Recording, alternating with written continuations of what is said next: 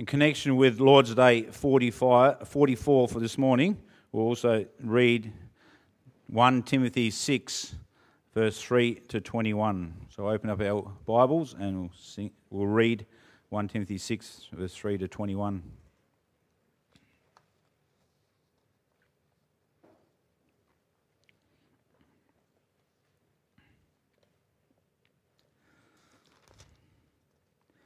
So in the previous chapter, Paul had just been giving instructions for the church, and he continues on in 1 Timothy 6, verse 3.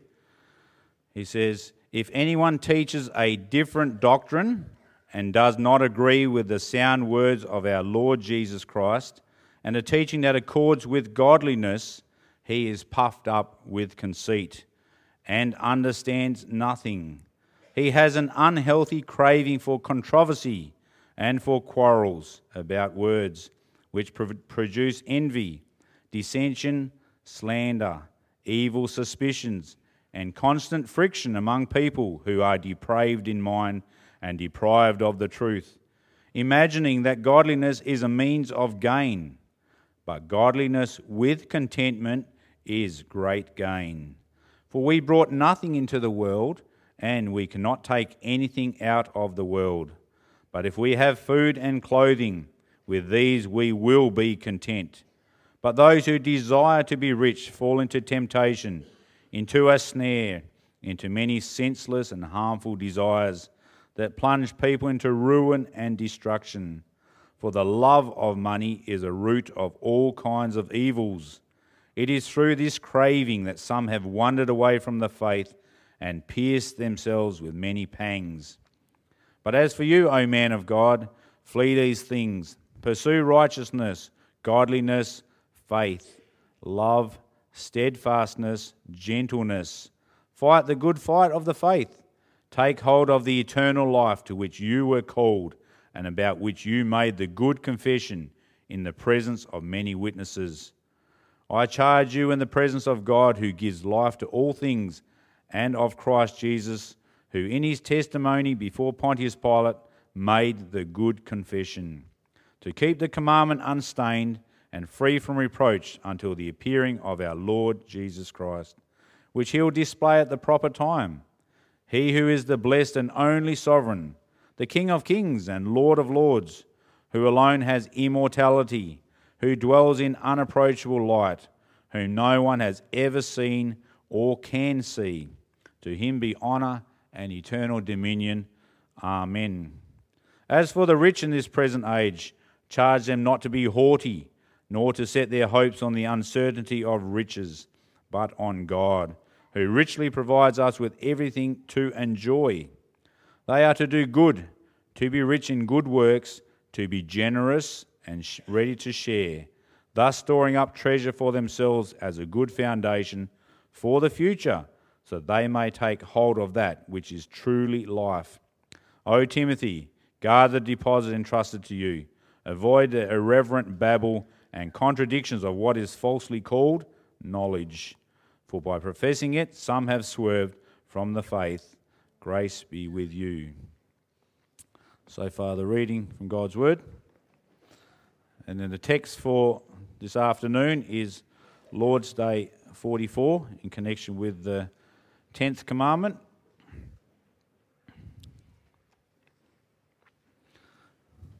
That's on page 558 of your book of praise.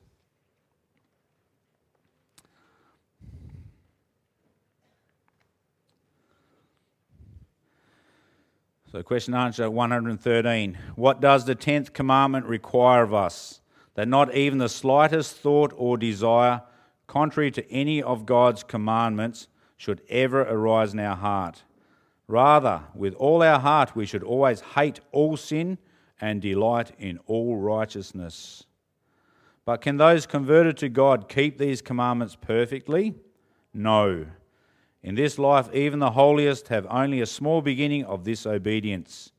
Nevertheless, with earnest purpose, they do begin to live, not only according to some, but to all the commandments of God. If in this life no one can keep the 10 commandments perfectly, why does God have them preached so strictly? First, so that throughout our life we may more and more become aware of our sinful nature, and therefore seek more eagerly the forgiveness of sins and righteousness in Christ. Second, so that while praying to God for the grace of the Holy Spirit, we may never stop striving to be renewed more and more after God's image, until after this life we reach the goal of perfection. So far the reading.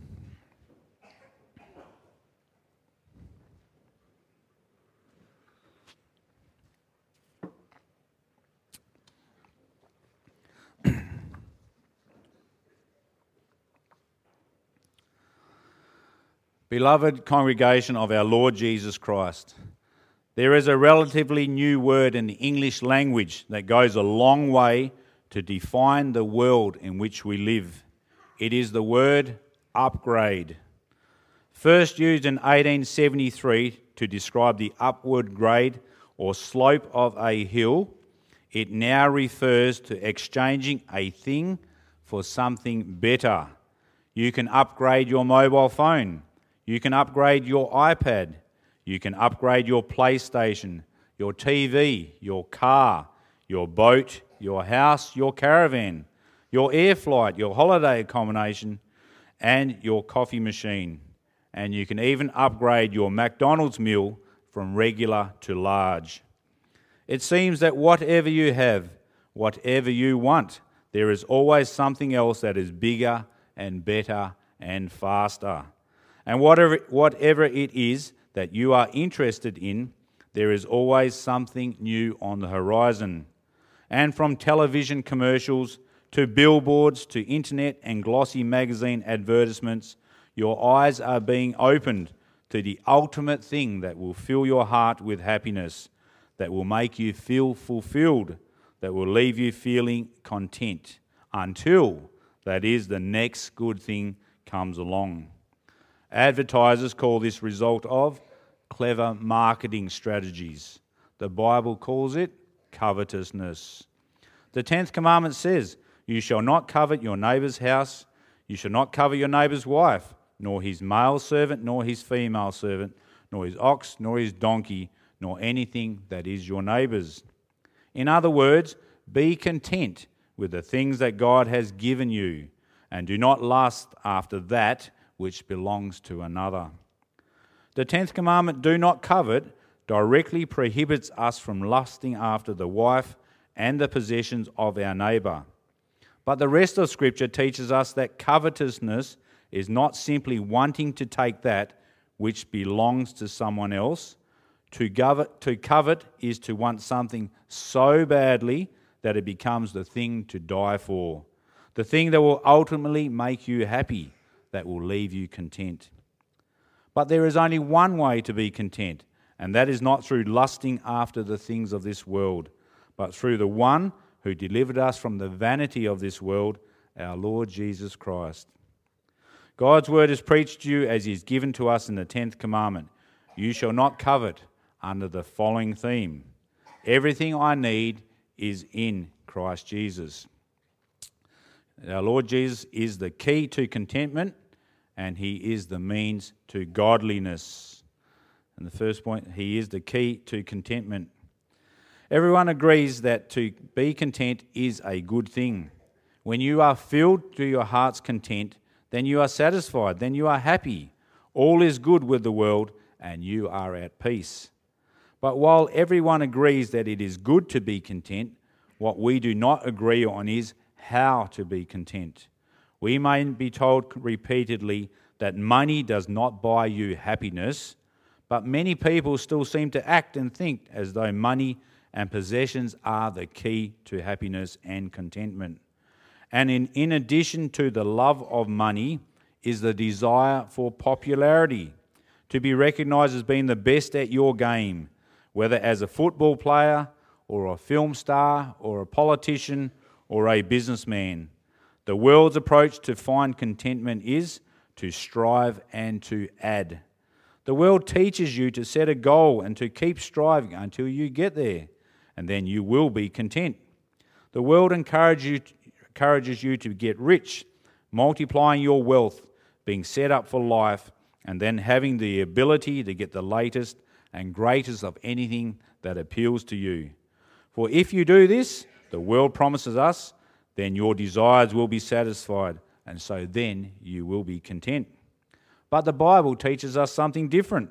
The Bible teaches us that contentment lies not in the abundance of a man's possessions, nor in his achievements, but in the state of man's heart. In Philippians 4, verse 11 and 12, the Apostle Paul wrote, I have learned in whatever state I am to be content. I know how to be abased, and I know how to abound. Everywhere and in all things I have learned both to be full and to be hungry, both to abound and to suffer need. But while the Apostle Paul could, at the end of his life, say that he had learned in whatever state he was to be content, for many of us, contentment is a work in progress. We want to say that we are content in every circumstance, but we often struggle with the question whether or not we are really content. So what is the answer? How then shall we view the things of this world? Throughout history, there have been some who take a very negative view of wealth and possessions. Sell all that you have, give it to the poor, and come follow Jesus, they would say.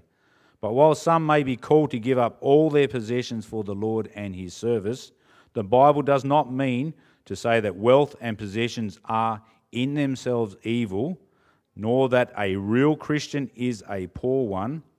Bible verses such as 1 Timothy 6 verse 17 teaches us that we may enjoy the good gifts that God gives us. And in that verse it says, command those who are rich in this present age not to be haughty, nor to trust in uncertain riches, but in the living God who gives us richly all things to enjoy. It is God who gives us richly all things to enjoy. And so to like nice things is not wrong in itself. To like to have a nice house, nice clothes, a new phone, or even a new PlayStation does not necessarily mean that you have sinned. But the question is this what you think you need to be content? And are you able to be content whatever your external circumstances might be? Should your life circumstances change in an instant, and it is especially those who are in business know how uncertain riches are and how quickly they can disappear in front of your eyes, are you able to echo the words of Job in chapter 1 verse 21, where he says, naked I came from my mother's womb, and naked shall I return there. The Lord gave, and the Lord has taken away. Blessed be the name of the Lord. On the one hand, I'd like to say, yes, I have learned to be content. I am not straining for that which I do not have. And if I lose the things that I do have, that would not matter too much to me. But on the other hand, I struggle. For our identity is so quickly and so firmly bound up in our possessions. And the world encourages us in this. A house is not just four walls and a roof. It is your castle. And the better the house, the more you have made it. And doesn't it sound so much better to say, I own a home in a nicer suburb than I'm renting a house in a rundown suburb? A $10 timepiece might serve as a watch, but if you wear one that costs thousands, it somehow makes you a different person. Or so the advertisements in the in-flight magazine would like to convince you. As would the right shoe, the right brand of clothing, the right perfume. These things are promised to change us, make us better, more attractive, more important. And one other thing that wealth does is it tempts us to be haughty, to be proud. Wealth means that other people will serve us rather than we serve them. They will be there to massage your back, to paint your fingernails, to shampoo your pets, to wash your feet. Wealth encourages you to find your sense of importance and your feeling of contentment in the things it provides. And that is how the world grabs us. Just as our Lord Jesus was brought up on a high mountain, was shown all the kingdoms of the world and their glory, was tried to be tempted by Satan, who said to him, all these things I will give you if you'll fall down and worship me. So, You are being shown the kingdoms of the world and all their glory through the television, the internet, and your own big wide eyes. And through it all, the devil, the world, and your own flesh is whispering to you, all these things can be yours if you desire them enough, if they become your object of worship, and just imagine what they can make you. And so we feel the seductive pull of ungodly desire, of what the Bible calls covetousness. The word to covet has the meaning of to desire greatly. It is to crave for something that you don't have or that you want more of. Now, the 10th commandment does not say that all coveting is wrong. To the contrary, there are many good desires. To desire food and drink, a house and clothing, love and respect is in itself good. To desire to be in God's house, like this afternoon, to desire righteousness and to desire God's law is very good, and God wants this from us. We may covet a closer relationship with God. We may covet someone's prayers. We may covet our husband, our wife's love and attention. But desires become evil when we lust after the things that God does not give to us, and when we hanker for something that would not help us in our love for God and our neighbour, but turns us away from them. And that can be a neighbour's wife, his ox or his donkey, but it can also be all other sorts of other worldly things. An athletic body, health, being the top salesman in the office, or even a boyfriend or girlfriend. When we covet something in a sinful way, we begin to long for that thing to the point that we think we are missing out on life if we don't have it. When we covet something, we will want it even though it could poison our relationship with God or with our neighbour. To covet is to want something so badly that it becomes the thing to die for. It becomes the driving force in our lives. And when that happens, what we effectively do is we exchange our love for God for our desire for the thing or the person or the position that we so desperately want. Yes, you may still confess your love for God and you may still be coming to church, but what you have effectively done is to remove God from his throne and make the object of your desires the thing that you so badly want, the thing around which your life revolves. And that is why the Bible calls covetousness idolatry, worshipping another god. Paul calls it this in Colossians 3 verse 5, where he says, "Therefore put to death your members which are on the earth, fornication, uncleanness, passion, evil desire, and covetousness, which is idolatry." You see, that's why God commands us not to covet. The sin of covetousness might not register as being very evil in the world or even by our standards, but in God's eyes, the sin of covetousness is the same as the sin of idolatry, of having another god before him. Now, I want you to be clear about what I'm saying here. There's nothing inherently wrong with wealth, and there's nothing inherently wrong with getting your back rubbed or your toenails painted. God has given the things of this world to enjoy, and so material things in and of themselves are good. To excel in your work, to work hard and see your business grow, to prudently save and then build or buy a beautiful house is good.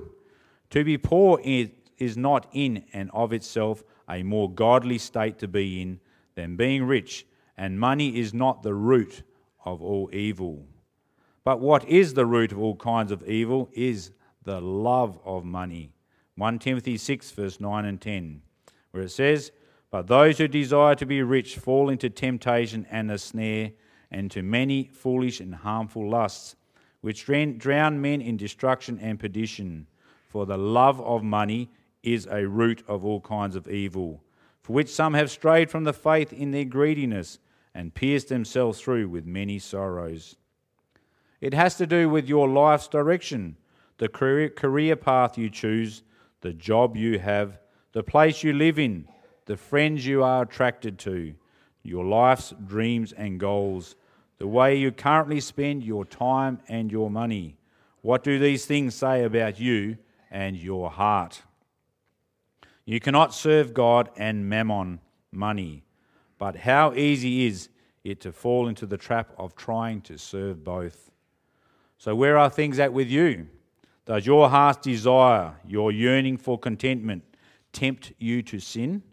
Does your heart's desire, whether that be riches or prestige or success or relationship or anything else, does it pull you away from our Lord Jesus Christ? Does it lead you to trust Him less? And when you do not get what your heart is craving for, does it cause you to despair? Does the bottom completely fall out of your world? What is it? Or should we say, who is it that is the key to your contentment?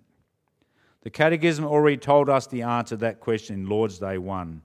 What is your only comfort in life and death? That I am not my own, but belong with body and soul, both in life and death, to my faithful Saviour, Jesus Christ. Jesus Christ is the key to your contentment. It is when you belong to Him, living in Him and through Him and for Him, that your life will be full and you will be content. Hunger and thirst for Him, live for Him alone, set Him as your highest joy, and you will rest content in Him. And so, as answer 115 of Lord's Day 44 teaches us, turn to God, turn to His Lord, and turn to His Word. Get a right view of yourselves, and be humble and ask God to forgive your sins and grant you the righteousness that is yours in Christ Jesus. Pray to God for the grace of the Holy Spirit, and strive not for the things of this world, but to be renewed more and more after God's image, to live for Him and for His glory, taking delight in His presence, for that is what you were created to do and what you have been redeemed to do. And then you too will see that everything that you need is in Christ Jesus. In Him you'll find rest for your souls, and in Him you will be content. We come to the second point. He is the means to godliness. When Jesus Christ is the key to your contentment, when you find your peace and life in Him, that will change the way you live. You will no longer be living for yourself, nor will you be living for and chasing after the vain things of this world.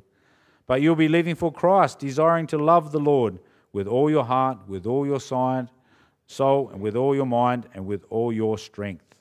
That's what Lord's Day 44 teaches us when it says in answer 113 of the Catechism that not even the slightest thought or desire contrary to any of God's commandments should ever arise in our heart. Rather, with all our heart, we should always hate all sin and delight in all righteousness. But how can you live this new life? How can you be focused on Christ when the devil, the world, and your own flesh are trying to pull you away from Him? The fact of the matter is that of yourselves and in yourselves, we can't do this. Answer 114 says, in this life, even the holiest have only a small beginning of this obedience. In other words, the godliness that the Lord requires of us just isn't there. We already confessed that in Lord's Day 24, where it says, the righteousness which can stand before God's judgment must be absolutely perfect and in complete agreement with the law of God, whereas even our best works in this life are all imperfect and defiled with sin. We continue to be tripped up and trapped up by the things of this world, even though we know for a fact that everything we need is in our Lord Jesus Christ and that He is our highest joy. We still find ourselves casting wistful glances at the things of this world. We do not always hate sin in the manner that we should, and we do not always delight to do that, what is good. But that is not all there is to say, because what we could not do, Jesus Christ has done for us. And therefore there is still a pathway to perfection, not through the law, the 10 Commandments, but through the Lord Jesus Christ. Jesus Christ is the means to godliness. It is through Him that we, His children, are declared righteous before God, and it is through His Holy Spirit that you will grow in Him. in all godliness and righteousness. And it is in him and through him that your covetous desires for things of this world will fade away, and you will want to live a life of godliness with contentment. 1 Timothy 6 verse 6. As answer 115 of the Catechism points out, it is the Holy Spirit who sanctifies us, makes us holy, who fills us with the ability to love God with all our heart, finding our delight in him alone. It is Jesus Christ through the Holy Spirit, whom he sends me, that my heart is changed and my mind is conformed more and more according to the image of God. It is not an upgrade that he is offering you, but a new life in our Lord Jesus Christ, and a new way of life, a life that starts with a changed heart and a new direction, a life that gives freedom, true freedom from the shackles, the discontent, and the covetousness of this present life, and in its place the promise of true contentment as you find rest for your souls in him. And so, turn to the Lord Jesus Christ. Obey his commandments. Take delight in him, not as a way to godliness, but as a way to live in the godliness that is ours in the Lord Jesus Christ. Live in him and live for him, and you'll find everything that you need. Truly is your Lord Jesus Christ and our Saviour as the one true path to eternal life. Amen.